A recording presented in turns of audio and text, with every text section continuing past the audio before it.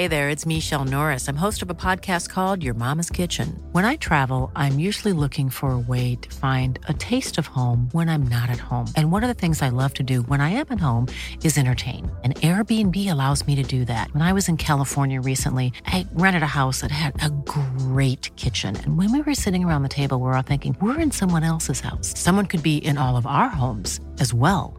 If you have a home, but you're not always at home, you have an Airbnb. Your home might be worth more than you think. Find out how much at airbnb.com/host. This episode of the Cult Popture podcast was brought to you by our Patreon. If you want to tell us which films we should watch, get up to 2 extra exclusive podcasts a month, give us something to talk about in the post-credit scenes at the end of each episode, or even contribute to the discussion in the episode itself, then please consider joining the cult and donating at www.patreon.com/cultpopture.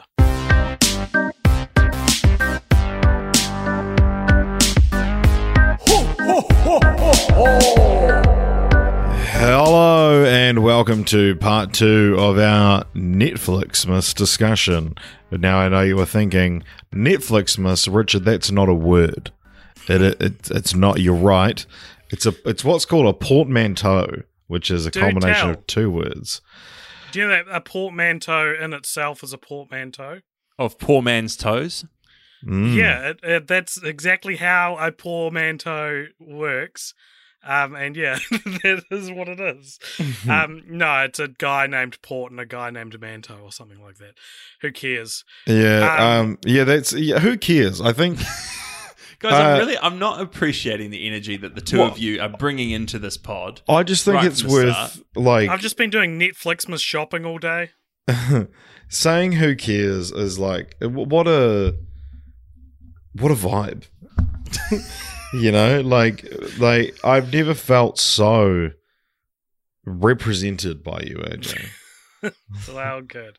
Welcome, everybody, to the Cult Popture podcast. As Richard said, we're continuing on with our slog through Netflixmas 2021, or at least what we can get our little hands on for Netflixmas 21. Our tiny little boy hands. Which, if you've never heard before, is when every Christmas since 2017, Netflix either commissions or buys a bunch of often very shitty Christmas films and puts them up.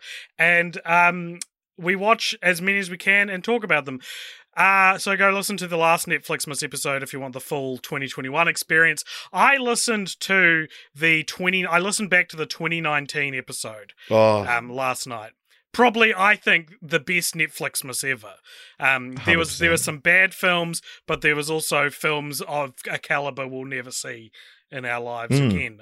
Well, yeah, obviously there was the fact that one of them was half decent, which is never see that caliber again. A peak we've yet to scratch. Yeah, and what I thought was interesting in that was that was the second time. So the first time we ever did Netflixmas was 2018, and the second time we did it, we were like, oh my god, and this year there's 6 films. There's too many for...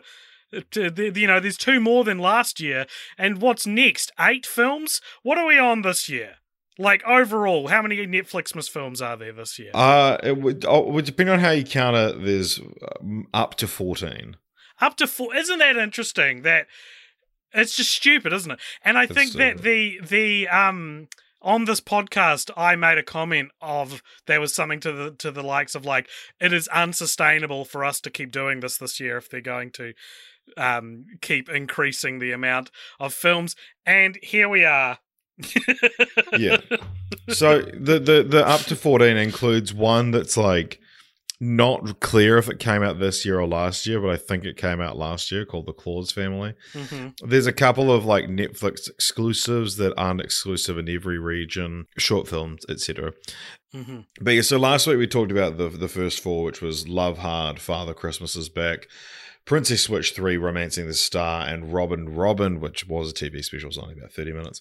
And then, as we sort of promised you guys last week, we talked about the next 4, which was A Boy Called Christmas, A Castle for Christmas, Single All the Way, and David and the Elves. We also mentioned Shaun the Sheep, The Flight Before Christmas, which, you know, is a Netflix original in some regions, not in New Zealand apparently. So it's not on Netflix here, so we couldn't cover it. But, you know, obviously, you know, you got a few sort of the rom-com, you know, the Hallmark sort of style ones, which Netflix has kind of made their brand for Christmas.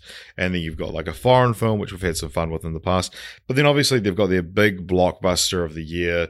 In previous years, you know, this has been Christmas Chronicles. This has been Jingle Jangle. And this year it's a film called A Boy Called Christmas. And all three of us, you know, we saw this was playing in cinemas, but we were like, well, wouldn't you know, I've got it on Netflix, and then you open Netflix any time of day, and the featured film that it aggressively markets to you, just auto playing, plays into my you eyeballs. The trailer, was this film A Boy Called Christmas. Watch it now, so, Jeremy. We've selected this for you. The algorithm knows. Even though it was the first film of this batch released, we all decided to leave it to last. I think, you know, we just wanted to save the dessert, right? Like, genuinely, save the feature film, the one the one that's actually a film. We were like, well, let's leave this to last.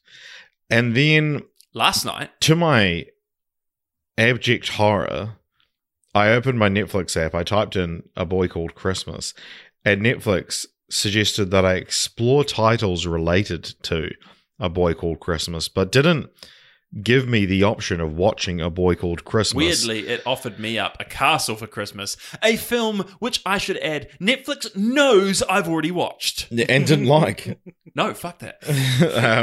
So yeah, for some reason, and I verified this with listeners and with friends overseas, that A Boy Called Christmas is still available on all of your Netflixes, but in, you know, some sort of Christmas miracle, it was taken off Netflix in New Zealand. I tweeted them to try and find out why. I presume it's some kind of Listeners, error. Richard did the work.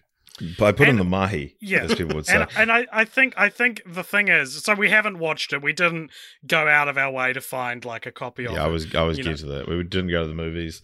You know, No. we are out of lockdown here at Auckland, but it's still not safe. June. I haven't seen Bond. I'm not making my first trip to the movies A Boy Called Christmas. No, but you could, you know, there are other ways we could procure a movie that is streaming in other countries. Well, I don't even want to entertain those ideas, because AJ. it's Netflix, miss, AJ. It's not watchseries.net, miss. But you don't tell me off. I was leading to this point. I was saying AJ tried to get us to pirate it, but we said no. I didn't even suggest that. I'm saying that in the spirit of Netflixmas, we decided that fuck it. If it's not on Netflix in New Zealand, we're not going to watch it for Netflixmas. It's not part of it. Yeah, so like Netflix. You're done fucked up. We're doing this on Netflix's terms, and if they want to remove one of the films, that's their modus operandi, and we can't stand for that. Look, Santa is the one who puts the gifts under the tree, and we can't tell Santa that he should have put a different gift under the tree, right? Yeah. I hadn't watched any trailers or anything like that for A Boy Called Christmas, so I did think, you know, we could have a sort of fun speculation as to what it would be about. But as Jeremy and I were sitting here waiting for you to send us a link to the Zoom call, AJ, I said we should pull up the trailer, and I skipped to about 6 different parts in it, and I saw Maggie Smith, Dame Maggie Smith. I saw Jim Broadbent, and I saw some presents, and you know what? It does look like it will be this year's Jingle Jangle. So. What an ultimately disappointing, overblown production fest. Which, you know, is better than the rest of them. Absolutely. I'm desperate for that on this. Right now, where I'm sitting, I'm desperate for it. Yeah. And look, you may have sensed, especially if you are coming straight from 2 weeks ago, Netflixmas 2021 Part 1, you may have sensed a change in energy. And I'll tell you why that is that it is a little later than we're all comfortable recording usually, just due to the three of our schedules working out. I've got a pretty bad headache.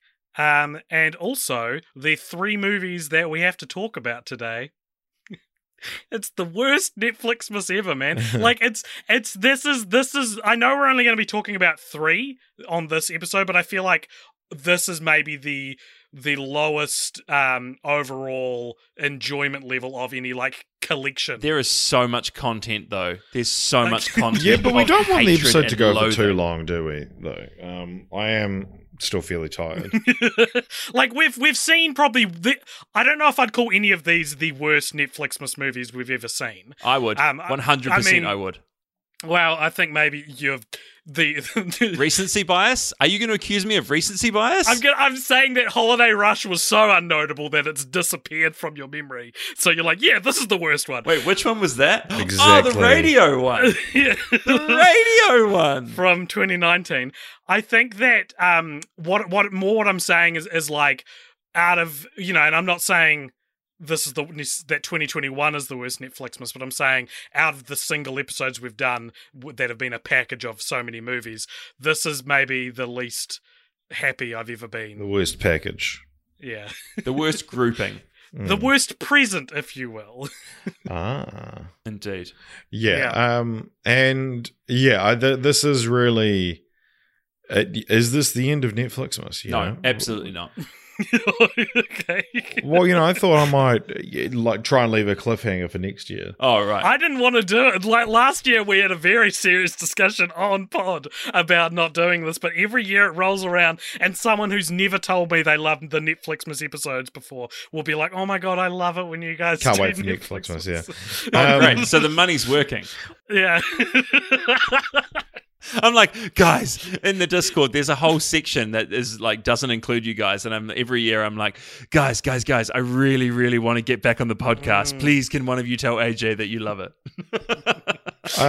But yeah, like because this year we've got this weird like their biggest movie they took off Netflix in New Zealand, and there's like 4 movies that are coming out after this episode is released. So between this episode's release and Christmas. And like between the 22nd and the 24th of December. Yeah. Like they've stacked them in like the final days before Christmas, which is like people have other stuff to do on those days. You got a Christmas Also, show. who's going to watch that? Who's going to watch any of these movies after Christmas? You've got a limited time space. We've talked about this already. Yeah. Okay, so usually the way we do this is we go 3, 2, 1, and we all say what we thought the worst of this bunch was. We can do that. I feel like I'm going to have a different answer to the two of you, but I also don't.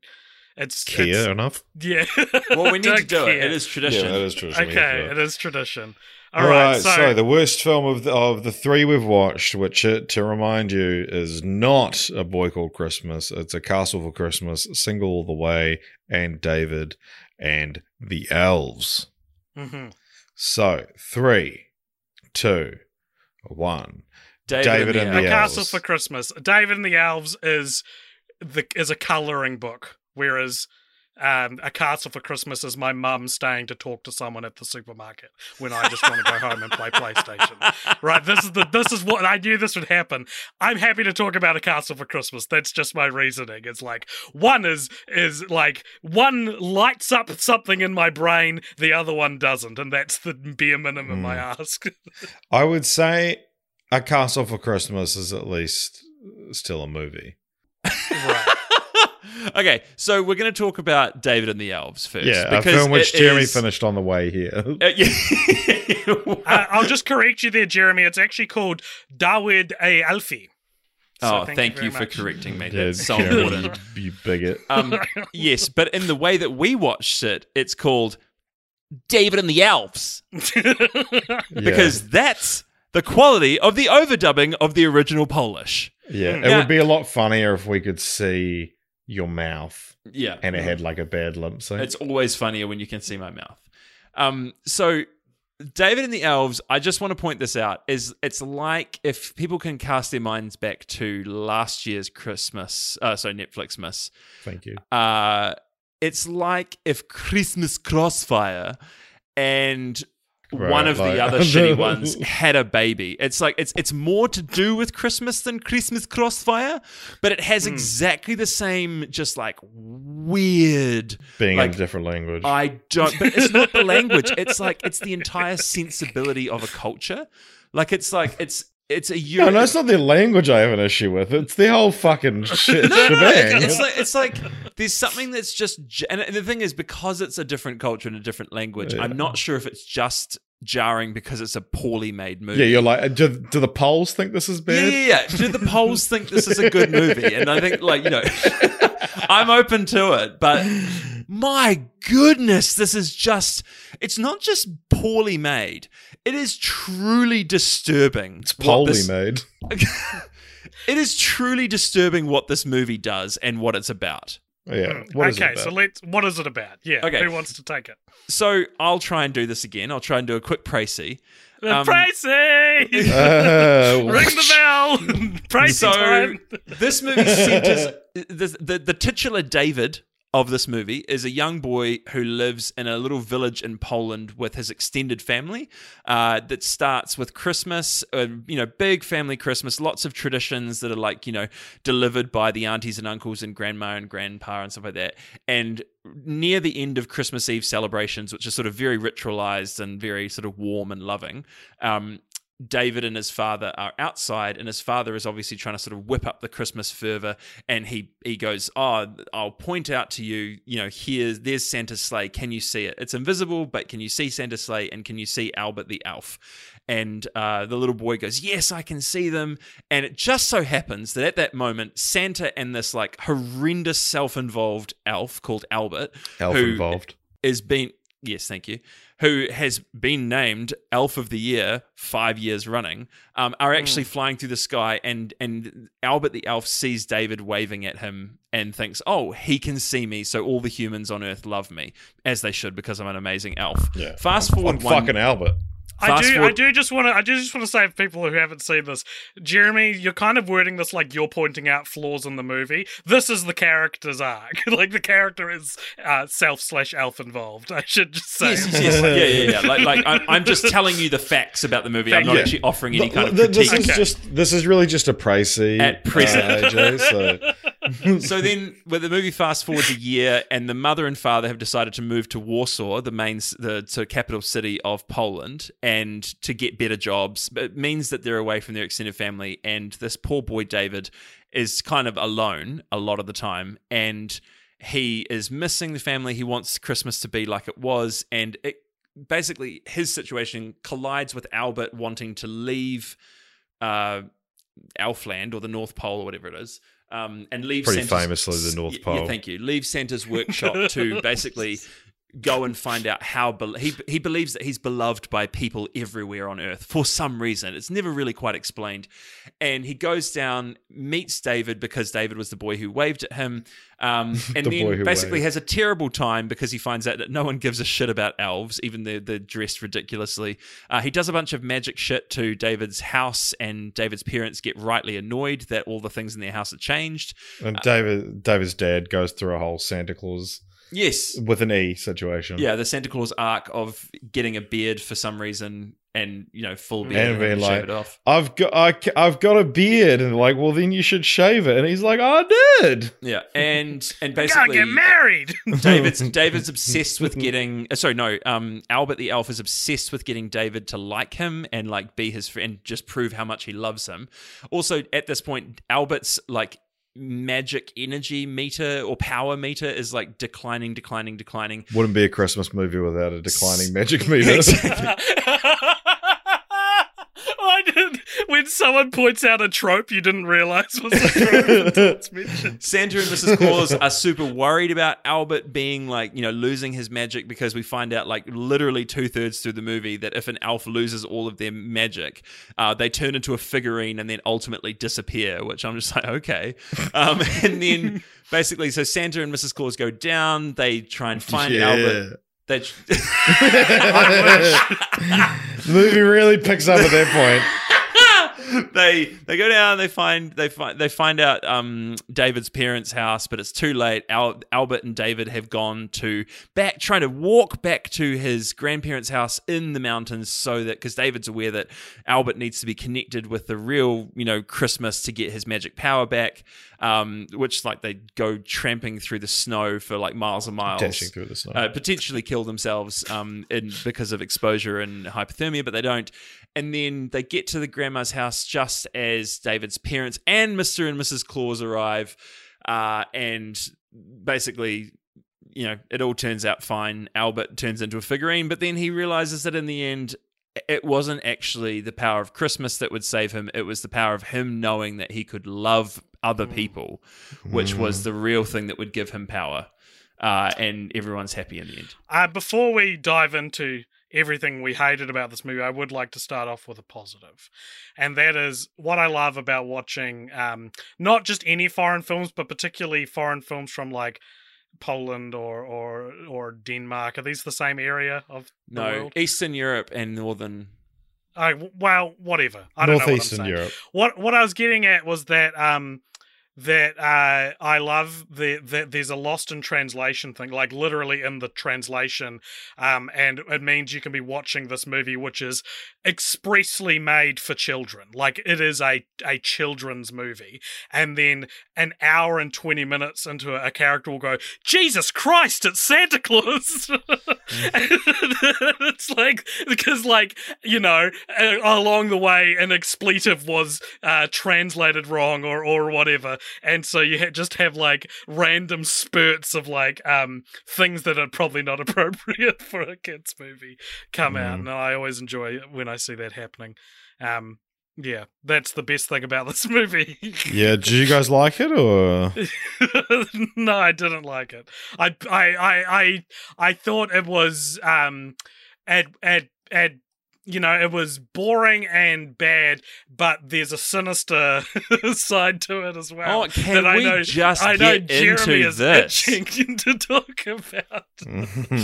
and you're not wrong, Jeremy. I agree that this movie it feels a little like a pedophilic handbook almost. It's a manual for grooming a child. And there's deep stuff to it that I'm sure you can take us through, Jeremy. But even on a surface level, there's shit like David constantly, or the Albert the elf constantly telling David he just wants you to know how much I just want you to know how much I like you.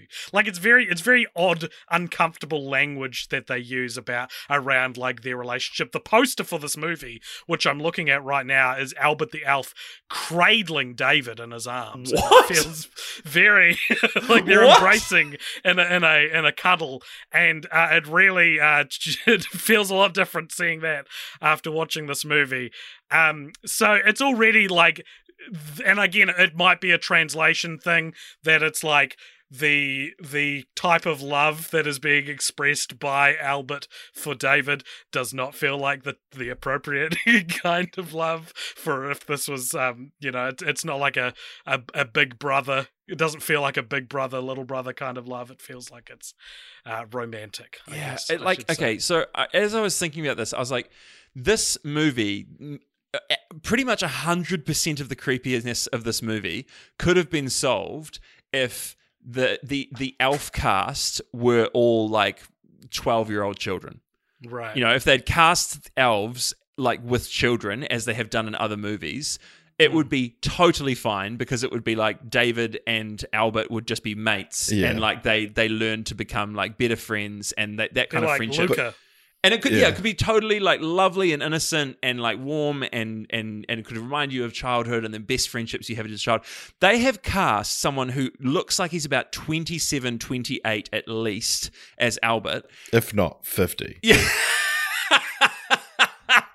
And my goodness, it's so disturbing, because what happens is that Albert comes down and he basically it's like he's showing off to David. And David, because he has been told by his dad that elves are this wonderful magic, it's he's like, wow, a real live elf. This is so incredible. So he already idolizes Albert.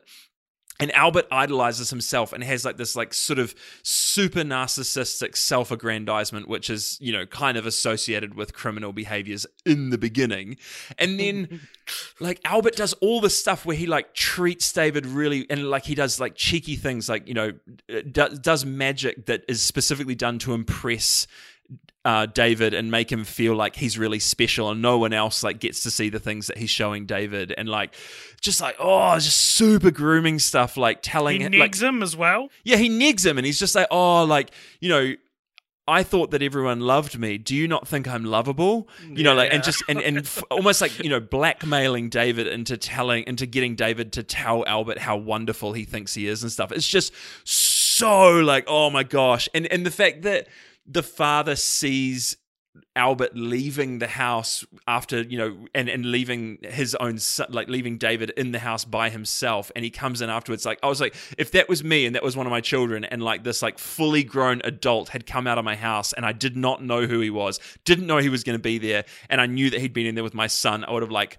chased after him and been like, what the have you been doing with my child? Like, man, it's just no one in this movie acts the way that real human parents would. It's just, man. No, they do. That's just how it is in Poland, dude. Don't worry about it. It's just Polish people, man.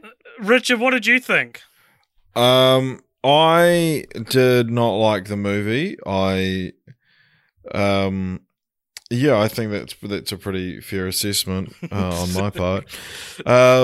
Yeah, I don't know. It's weird. Like, do the Poles realize how similar a lot of these elements are to the Santa Claus? Do the Poles know? Yeah. And also I guess. Christmas Chronicles 2? Well, I mean, we are dealing in the same genre here, so let's cut everyone a little bit of slack. But I do think that is a valid point, that like everything we're complaining about with the kind of pedophilic undertones to this movie, you could probably say the same thing about the Santa Claus with Tim Allen, and I think that's his own children though. No, I know, but no, there's the scene by the fireplace where the girl makes him cocoa. And, like, she's, like, 1,000 years old, but is played by a little girl, and he's like, damn, girl, you know how to make some good cocoa. I don't remember that. But it's weird. When you watch the movie, again, that scene will stand out to you. The one thing I remember when we covered the Santa Claus trilogy was that because it operates, it's not a Santatheist movie. It believes, you know, Santa is real in the universe of the film. It presents its message as like, you should never give up on your family and all this sort of thing, which only works if Santa's real, because if Santa's not real in the universe of the Santa Claus, it's about a divorced dad so desperate to get back in touch with his son that he puts on... Dresses up as a woman? Yeah, right. And becomes their nanny? Yeah. Well, I mean, it's essentially the same thing, I guess, but in this it's more like it involves other children as well, because there's that scene at the park involves every child in the world. Sitting on his lap and stuff. But anyway, a lot of that is similar here, that the only reason this is forgiven, or as presumably the filmmakers thought it would be forgiven, is because Santa's real. So of course it's innocent. But also there's Jeremy, if this happened in real life, I'd be deeply concerned about the strange man my son brought home. There's also but if he could prove that he was an elf, then... and also there's secrets. There's clearly secrets they're keeping from me. Like, that's very alarming. Yeah, there's also zero internal logic in this film about like adults and like their disbelief in Santa. But if he is real, then like the presents that they get from Santa would actually be coming from like, it's just... I mean, that's the chestnut roasting on the open fire of Christmas movies since their inception, though. There's plenty of Christmas movies which have that problem. Yeah, but in this movie, it's so inelegantly done, because it's like the father is very like at the beginning, very like pro Santa believing in magic and all that sort of stuff, and then all of a sudden he just isn't. And it's just like, I don't know, I just didn't buy that character transformation. It was very strange. Sorry, David, I was just gaslighting you. There is no Santa. The number of times that he's just like, there's no fucking magic, boy! Again, some more of that language that probably got lost in translation. But the one thing I would say about this movie, that like, it did surprise me that I was expecting the message at the end to be very, like, just crap and nothing. but the sort of intention around where it gets to, around what like is good about Christmas, or like what is the true meaning of Christmas, as far as what actually gets what's his name, Albert, like back into the game and back to life and all that sort of stuff. Like, actually, the real meaning is figuring out that you love other people, that actually like you have a love in your heart for others and you want to love them. Is actually, that's a far more nuanced take than I've heard from many Christmas movies. And I was like, oh, that's it was surprising to me how like almost like valuable that message really was. Too bad it was covered up under 10 tons of Christmas shit. I think they fell into it, Jeremy. I think they wrote themselves into a corner and desperately tried to worm a theme out of this mess of a film they'd made, and were like accidentally made something poignant. I feel like that's more likely. Yeah. Than they can't have been that smart, because the rest of the movie does not bear that intelligence out. Yeah. Funniest joke in this movie, everybody, is when Albert the elf decides, you know what, everyone should be able to get whatever they want for Christmas, and he starts using his magic to like make cars appear in front of people. And he's talking to a guy in the mall, and this guy is like, I just want to be alone on a boat in the middle of a lake, just by myself for a while, and with no children. Clicks his fingers. Yeah. And so Albert clicks his fingers, and this guy appears on a boat, and he looks around, and like this feels funny to say because this is such a weak movie, but in a weaker movie, that character would go, finally. In this movie, he's terrified. He starts screaming and desperately calls his wife, and I thought that was a pretty good gag. A pretty good gag that would not be out of place in a better Christmas And the movie. callback was so good as well. Yeah. Because later on in the movie, like literally 40 minutes later in the movie, they are like hitchhiking to get to his David's grandma's house, and they come across that guy who's on the side of a highway in the middle of the night, like trying to hitchhike his way, still trying to hitchhike his way home. Yeah, this movie rocks, man. I love this movie. Yeah, man. Let's talk about the next best movie. Hey, before we do, do you guys know that there is a Wikipedia list of Netflix Christmas movies now? Oh, really? It finally happens. We no longer have... I mean, there's ones we've missed, which is concerning. Check the editor. Is it someone on the Discord? I'm on the Wikipedia page for David and the Elves, and at the bottom is a little box that has Netflix Christmas films and specials, and it has them ranked, categorized by year. So maybe our troubles are behind us in terms of trying to categorize these movies. I would also love it if these podcasts became like sources for this list. There's one we missed in 2018 called Five Star Christmas. Yeah, I was just looking at that. Yeah. Well, hot dog. All right, anyway. Hot chocolate nutcracker. 3, 2, 1... A Castle for Christmas. Yeah, obviously. Yeah. So A Castle for Christmas. This is about Brooke Shields plays Sophie Brown, who's an author who her last book wasn't super well received. So especially this she killed off the male love interest. Like she writes, these Mills and Boon type books by the sound of it. And so she tries to get away from it all. So she goes to Scotland, where she is, she has Scottish ancestry. And she buys this fucking castle in Dunbar, but she falls in love with the groundskeeper, played by Carrie Elwes. Who's not Scottish. And who also isn't actually the groundskeeper. Turns out to be the Duke of Dunbar. Sorry, yes, he's the Duke. Her father worked as the groundskeeper.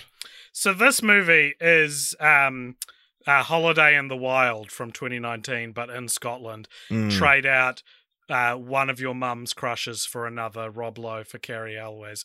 Although Carrie Elwes is like, he was your mum's crush from Princess Bride. I don't know if he sustained that status through the rest of his career. And trade out Kristen Davis for Brooke Shields. A poor trade, I just say. Brooke Shields, my God, she's awful in this movie. So this again, pretty pretty bleak, pretty bland. But I do want to start off with my favorite thing, if I may. Be positive. I like the positivity, AJ. Keep it coming.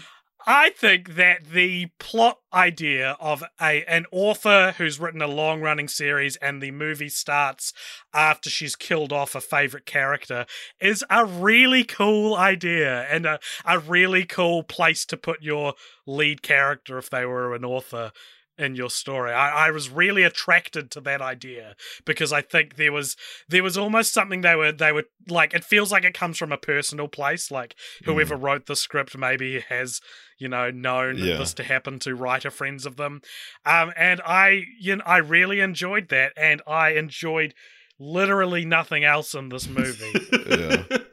This is like the very peak kind of rich white people mums just going and doing it, like buying a castle. Like, how fucking rich and white is that? Like, you literally don't get richer or whiter than buying a castle in Dun. Hey there, it's Michelle Norris. I'm host of a podcast called Your Mama's Kitchen. When I travel, I'm usually looking for a way to find a taste of home when I'm not at home. And one of the things I love to do when I am at home is entertain. And Airbnb allows me to do that. When I was in California recently, I rented a house that had a great kitchen. And when we were sitting around the table, we were all thinking, we're in someone else's house. Someone could be in all of our homes as well. If you have a home, but you're not always at home, you have an Airbnb. Your home might be worth more than you think. Find out how much at airbnb.com/host. Dunbar. Or Dunbar is the name of the castle, I think. Wow. The thing is, we talk a lot on this podcast about market segmentation. Right. And what's really interesting about this year's Netflix miss is that I would say this is probably the only one that we've seen that is very specifically a market segmentation movie. Like they've really fallen off of that old trick. But this is so clearly aimed at a particular market, right? Like, it's so clearly aimed at a particular demographic of women. My mum.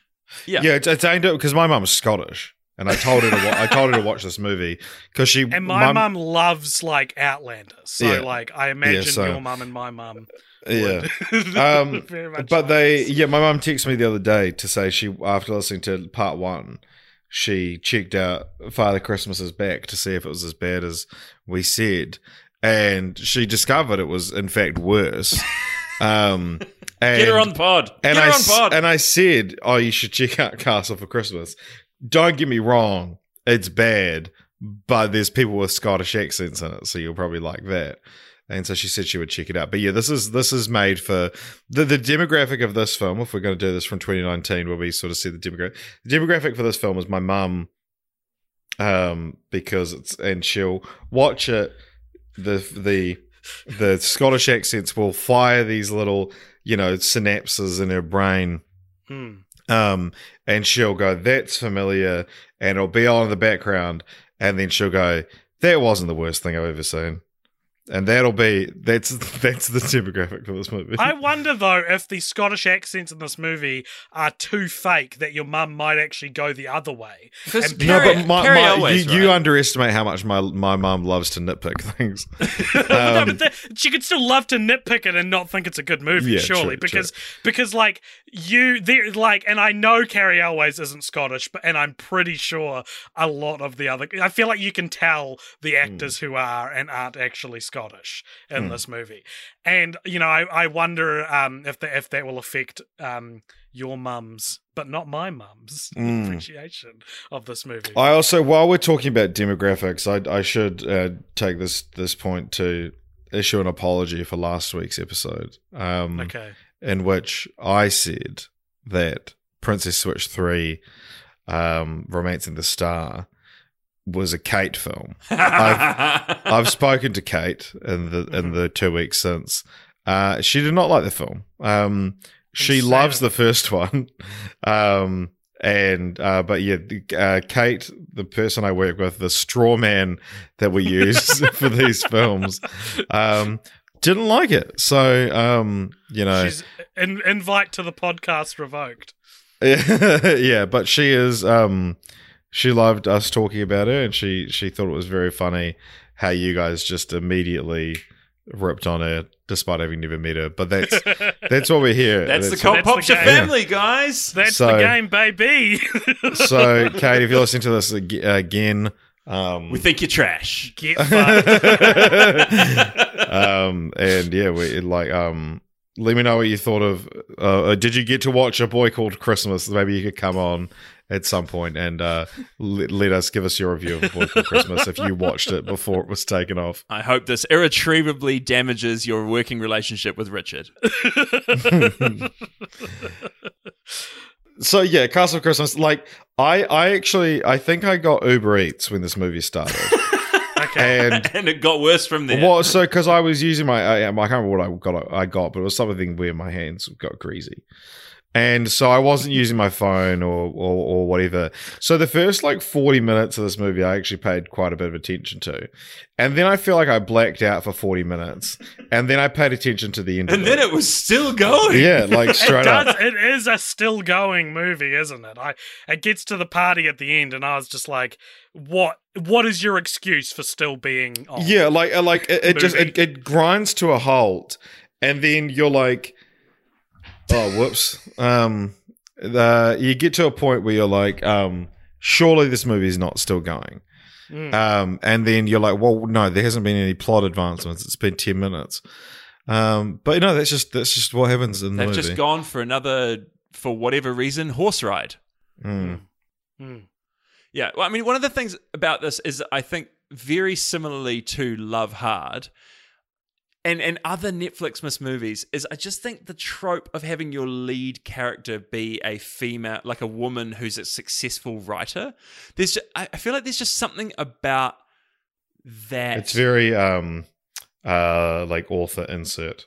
Yeah, but also I think this idea that and I don't know what it is. I'd welcome any insights into this think women can't write from the target demographic, but just the idea that a woman who writes for a living and has her sort of thoughts on a page be very successfully received, being kind of this wonderful audience surrogate for people who want to be listened to and for their ideas to be important or whatever. But it comes across as so and I think it's not helped by the fact that it's Brooke Shields, who has zero internal life coming across through her face.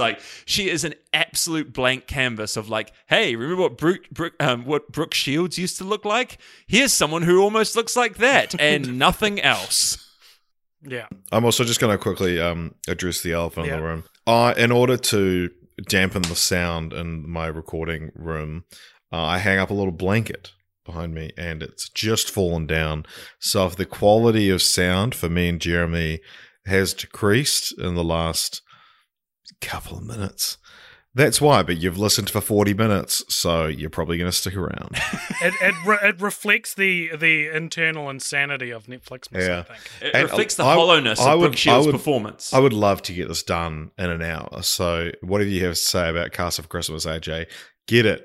I'd really love to walk you guys through and cherry pick the filmography of this film's director, Mary Lambert. I'm going to tell you a couple. She's directed a bunch of films. I'm going to tell you a couple of them, right? Yeah. In 1989, she directed Pet Sematary, which is quite a big deal, right? The Stephen King adaptation. In 1992, she directed Pet Sematary 2, which is not a Stephen King adaptation, but a movie-only sequel to Pet Sematary, right? Skip ahead a few movies. In 2001, she directed Halloween Town 2, Calabar's Revenge, a movie we've covered on this podcast. And then jump ahead, the movie she directed before A Castle for Christmas, in 2011, she directed Mega Python versus Gatoroid. I feel sorry for her. This is one of the most insane filmographies. You start off with Pet Sematary was her second film. At what point do you make that right turn into eventually getting Mega Python vs. Gatoroid and A Castle for Christmas 10 years later? What has to happen to a person? Also, 75% on Rotten Tomatoes, this film. What? Oh, wow. From 4 reviews, I'm guessing? Probably. I didn't look. I think you have to have minimum 5, actually. It'll be from 8 reviews. That's my guess. Let's just see if we can verify that. One of the things about this movie 16 reviews is the supporting cast are doing a pretty good job. Like this, you've got Carrie Elwes and you've got Brooke Shields, who are obviously the known faces here.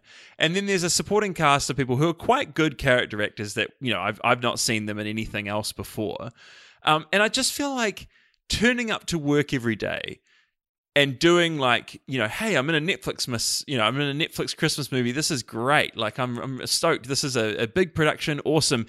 And then having to sit there and act opposite Brooke Shields and what she's doing. It's like, what an insult to these people who are like working their craft. It's just like, I am underneath this person in this film. I'm Mary Lambert. I directed Mega Python versus Gaylord, and you're giving me this? Yeah. There's also a couple of really standout clangers in the script of this movie, where just the things that people say have no bearing on the things that have gone before and what comes afterwards. I'm specifically thinking about the moment where Brooke Shields' character realizes that she's in love with that's right. She finds a dress in the castle that obviously belongs to someone from Carrie Elwes' family, because it's his family home that's been in the family for generations. And she finds this dress. She's just like, I found this dress. I'm going to wear it for the big party that we're going to do. And up until this point, they have not admitted to one another that they love each other or they even like each other. She goes to his room. She's standing in the hallway, and she goes I found this dress. And he goes, you shouldn't have done that. And then they just start making out, and it's just there's a true kind of threat to his. There's a true threat to his voice. Gets your mum's horny, dude. But it's like he's sort of introducing the conflict that's going to sustain the rest of the tension of the movie. And you shouldn't have done that. But then it just gets absolutely thrown away, and no one says anything more about it. It's just. And there's just stuff like that all the way through the movie that it's just why did that get... I just don't even understand why it's in there. Yeah. Alrighty, well, let's talk about another 3, movie. 2, 1...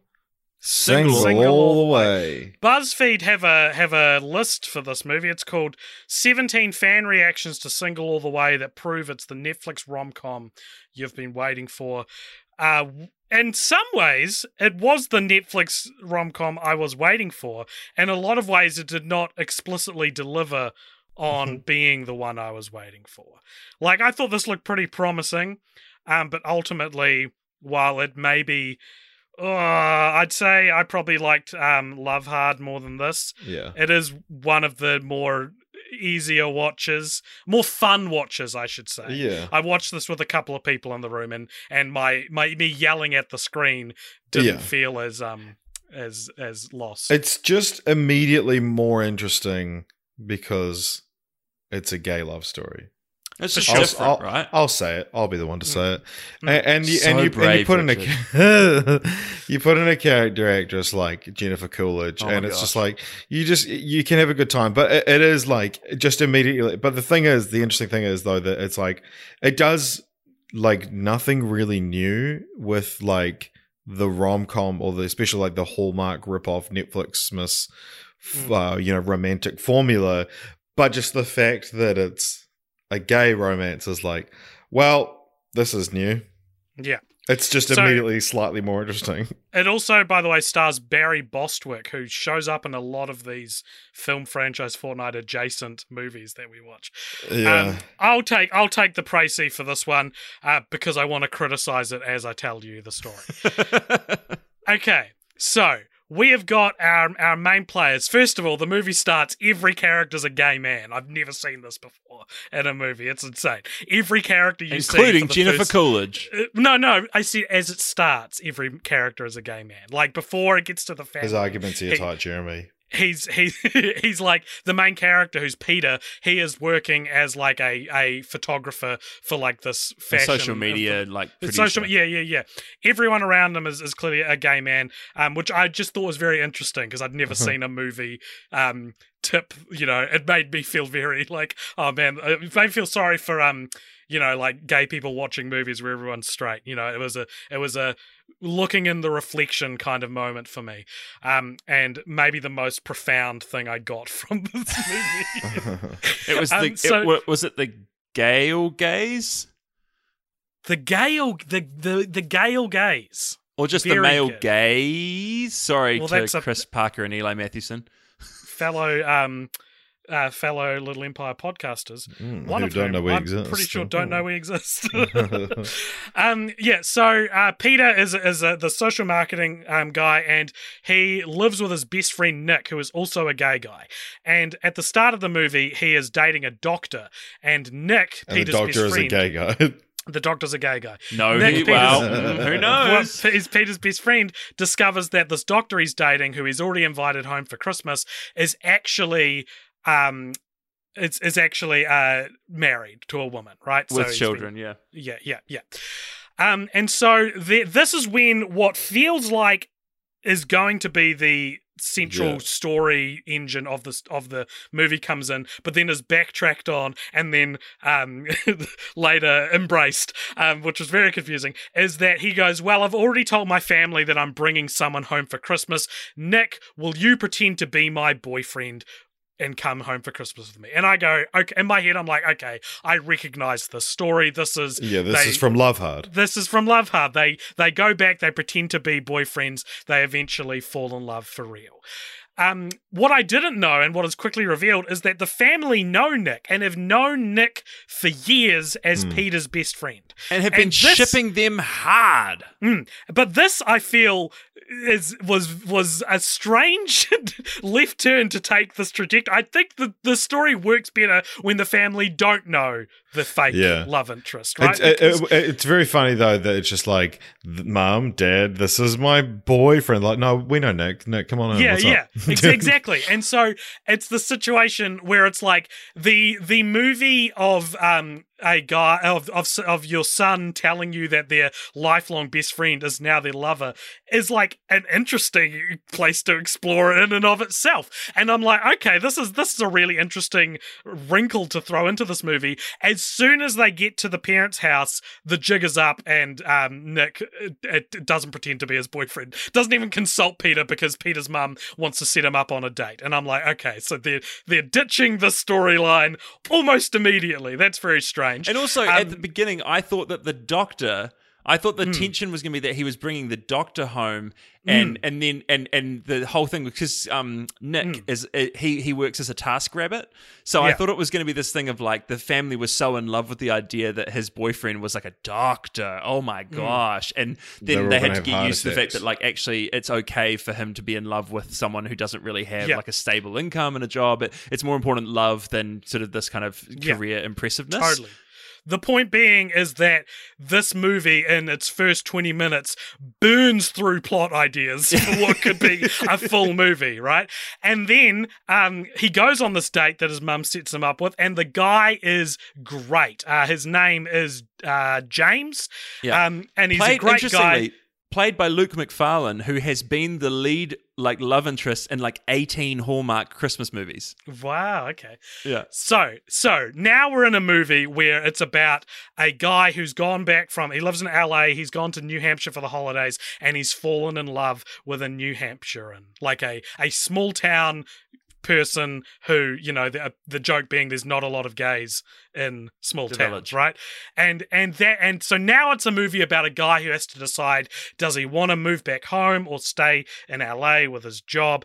And then and I'm not gay, and I probably have a pretty bad gaydar, so maybe this is on me. Halfway through the movie, they start sowing the seeds that no, Nick and Peter actually are secretly in love with each other. Something which I thought was cool that they weren't, because it's like gay people can be friends without being romantically interested, right? And it's like, oh, what a cool way to normalize it and show something it. that is explicitly said by the mother character, said by who the says, mother character. I've read in a book that it's okay and that straight people shouldn't just assume that because two gay men are friends with each other that they should just hook up, because it's okay for two guys to be friends with each other and all that sort of stuff. Yeah. And so it's almost like we're coached as an audience through that.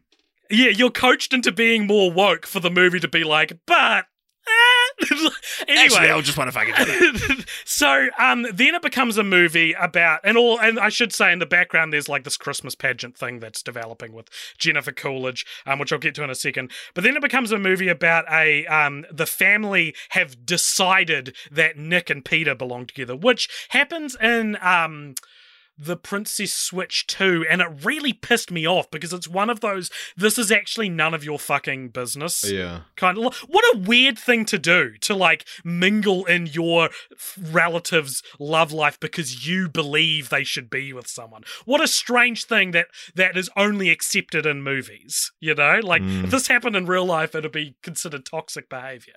Anyway, it starts to look like Peter and Nick are going to get together, and then there's a mention of where Peter says to James, who's the other guy, who I was on Team James, I should say, where he basically says like, "Oh well, I've been thinking about moving back to New Hampshire, sort of for you, but you're real hot and could be a model," because he photographs him for a modeling thing. "Maybe you should move to LA," and then there's this whole thing where it feels like it's going to be this interesting, like, everybody gets each other's ending, where one of them stays in New Hampshire, one of them goes back to LA, you know, this kind of thing you didn't expect. And I don't know if they pick up on James's storyline after that, but Yeah. Nick and Peter eventually get together and decide to stay in New Hampshire. A message that I ideologically disagree with. Not that they're two men being together. I love that. I support that. I'm getting in front because I used ideological difference, and I know that's a buzzword for this kind of thing. I just can't support the idea of... You just can't support that's like the other thing. No, I can't support the idea of moving from a big city to a small town. I think that's a horrible message to tell people. I think it's AJ, that is never you a good moved from thing. Auckland to Christchurch, so apparently It's you still a do city. support it. It's still a city. I don't live in the middle of nowhere, and also for a long time in Auckland, I did live in a small subsection. All of right, Auckland. here he goes.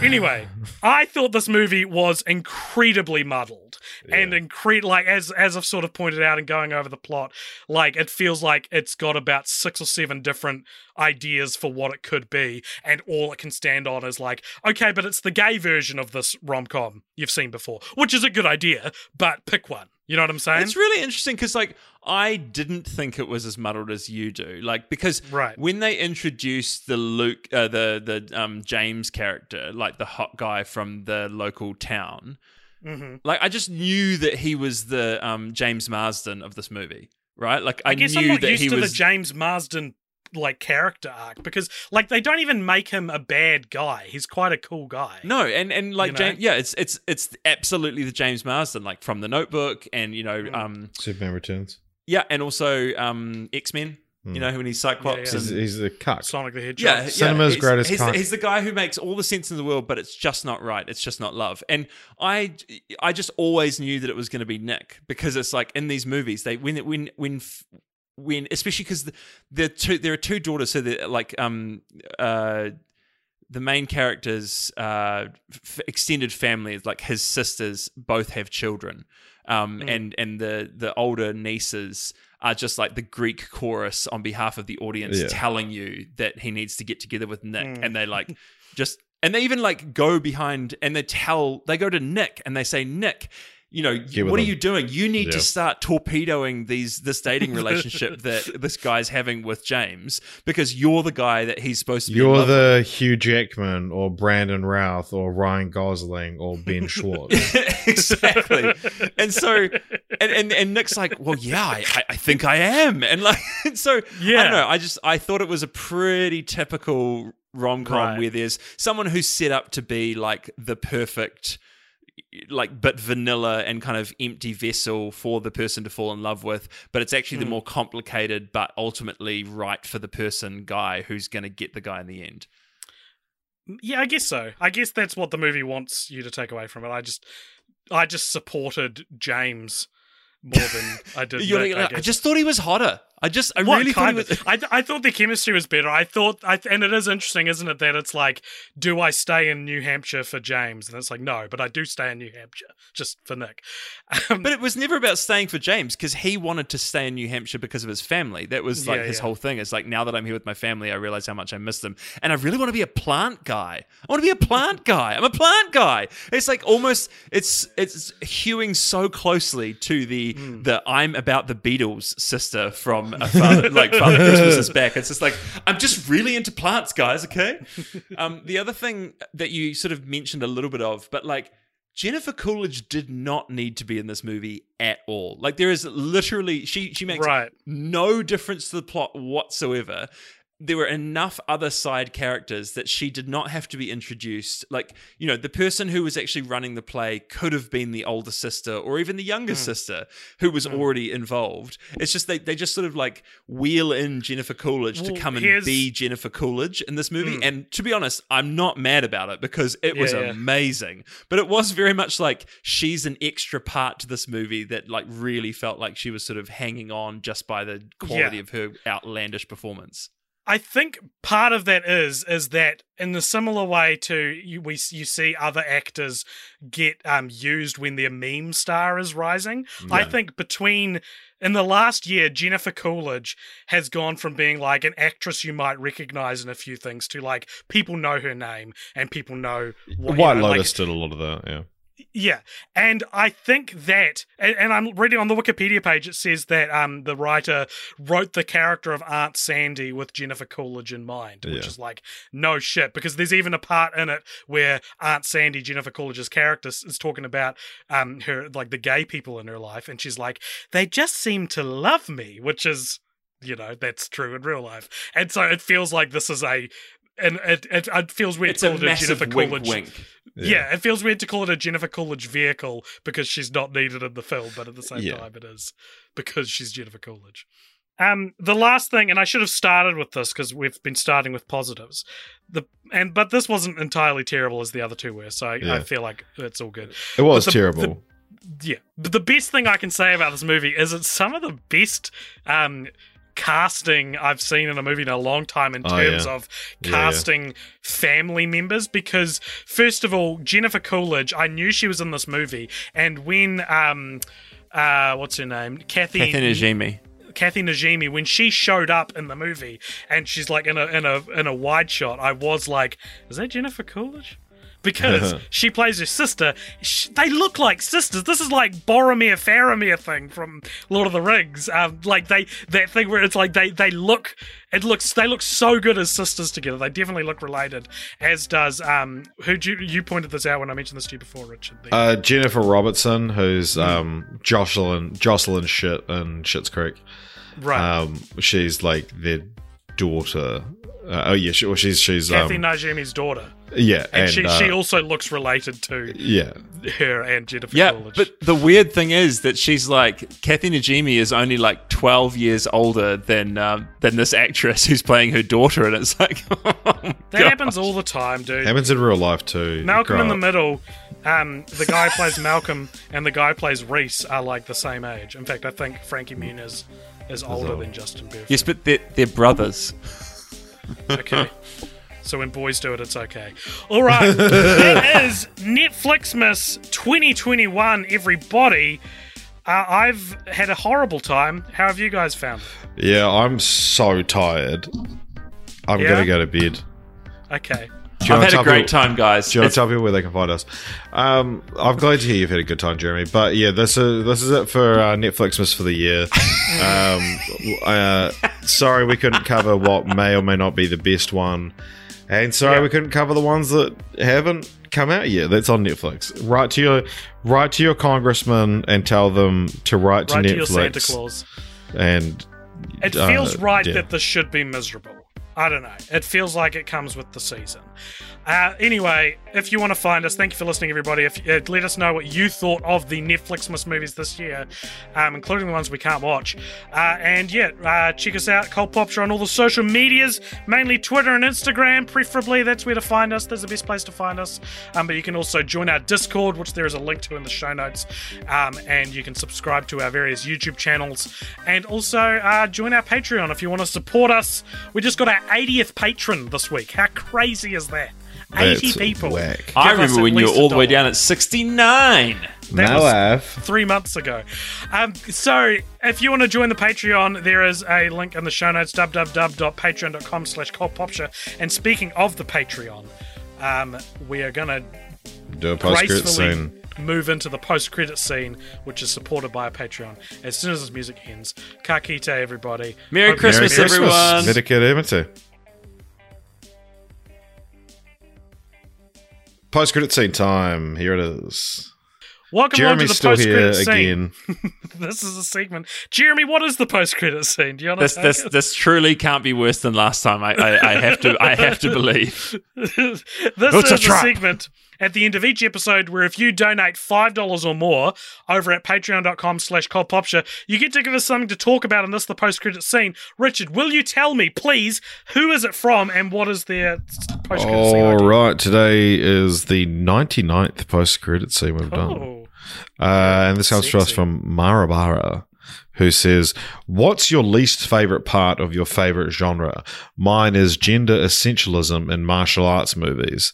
This is a great question, and it's one that I, if I had time to really properly sit down and think, but genre is one of those things that I find it difficult. I just signed up for something recently, and it made me like tick my favorite genres, and I was like, I don't know, like fucking just whatever. Good movies. And but I will say one that it pops up in a lot of different genres, and I've talked about this before, but I hate and it's quite frequently in zombie films is when I pointed out, but the period of time where the characters haven't worked out what's happening. And it's like, you as the audience know that this is the premise of the film, and you're just waiting for them. They go, no, surely that can't be it. And you get it in superhero movies or like any kind of otherworldly, sort of powers or whatever. Extraordinary elements. Yeah, there's always characters that don't believe it. It's like, I know you're going to come around to it. Like an understanding lag. Yeah. The understanding lag. That's a great way of putting it. So my least favorite is the understanding lag. Jeremy, AJ, do you guys have any? Jeremy's one, because Jeremy's favorite genre is Christmas movies, and his least favorite trope is when Santa exists in the world of the film and yet the parents don't believe in them, and the question being, who delivers Santa's presents? Do they just Absolutely not. No. My least favorite thing about Christmas movies is when one of the lead characters has terrible hair. No. I like that pertains only to Christmas movies. No, I don't know. I struggle to think of a genre that I would define myself as Musicals? like really loving. Musicals? Oh, fuck. Yes. Oh, my goodness. Thank you, Musicals, and the Richard. thing you hate is pretty much all of them. Oh, just no music. What I hate is when you get a musical where they cast people who they think are going to get like punters into seats and sell tickets, but cannot sing to save their lives. And so they basically a good sacrifice answer. the very essence of the genre just to try and guarantee. And I'm like, why make a musical then? Do you Why think make a musical if you don't want to have people actually singing? Do you think that, there is a certain trade-off, though? There's like a certain amount that you can forgive for getting a better performance. Yes, like Yeah. I'm fine with not getting some kind of totally obscure, like amazing musical theater performer Yeah. that no one's ever heard of from like Chicago in the Chicago theater scene to come Yeah. and do your like, your lead character. But like actually, why not invest in someone who's already proven themselves, has a bit of a name for themselves in musical theater? Do you have an example of a performance in a musical where their singing wasn't the best, but Ewan McGregor. Ewan McGregor? Ewan McGregor in Moulin Rouge is, I think, the perfect example of where an actor who's at the sort of very limits of his limited ability to sing, and also a character for whom that makes sense. Because in the movie, the rest of them are all performers, but he is the everyman like who doesn't like, and his singing is coming about like he's straining because he wants to make it into that world. Like he's coming from the outside, wanting to be part of the world of the performers, and he's trying and it's all coming out of his heart and his love for Satine, like his desperation for Satine. And so the strain on his voice when he's going for the top notes and stuff like that, yes, it's not as great as other people, it's not perfect, but he's really good. And that's why when they put Moulin Rouge onto Broadway and they cast Aaron Tveit, who is an incredible tenor and absolutely perfect. He sings Come What May in the key that Ewan McGregor sang it in, and like Ewan McGregor's like straining to get the top notes of Come What May. And Aaron Tveit in like the sort of musical trailer for that when they were putting it onto Broadway, I was just like, this is the most boring version of Come What May ever, because he's just so easily sailing up and beyond the top notes. And it's like clinical the way he's singing it. That's a great answer. And so, AJ, I guess that leaves you to give us the funny answer to end on. Well, I just wanted to say, like, it's a very generous review of Ewan McGregor not being a good singer. You say, you're like, no, it works because of the character. And Ewan McGregor's like, yeah, I was going for that. I don't know what genre you would call this, but it's like coming of age for adults. And in fact, coming of age anyway, I really like. But it's not strictly teenagers, like life Garden stories. State. Garden State's a great example. I hate when things like that have main characters cheat on their loved ones, like cheat on their wife or cheat on their girlfriend or boyfriend. It's a big Netflix thing. It's a big Netflix thing, and it ruins characters, and I maybe this is a little naive of me. I don't think this happens as much as these kinds of movies present it as happening. Wait till you get to the real world. I know that's what I'm setting myself up to be naive on. But it's just like, I remember there was Friends from College was an old Netflix series that came out maybe 5 years ago. And I remember being like, this looks like it could be a cool dramedy kind of thing. And like, it's like Keegan Michael Key and Kobe Smulders are secretly sleeping together, and that's where their story starts. And I just hate it. I think it's so, I don't understand why these personal dramedies can't move past infidelity. It's like it's their only idea for it's a lazy moral tension. Judd Apatow does it a lot, I think, and that's my answer. I hate characters you're supposed to like cheating on. You know, there are exceptions, but mostly I hate it. Yeah.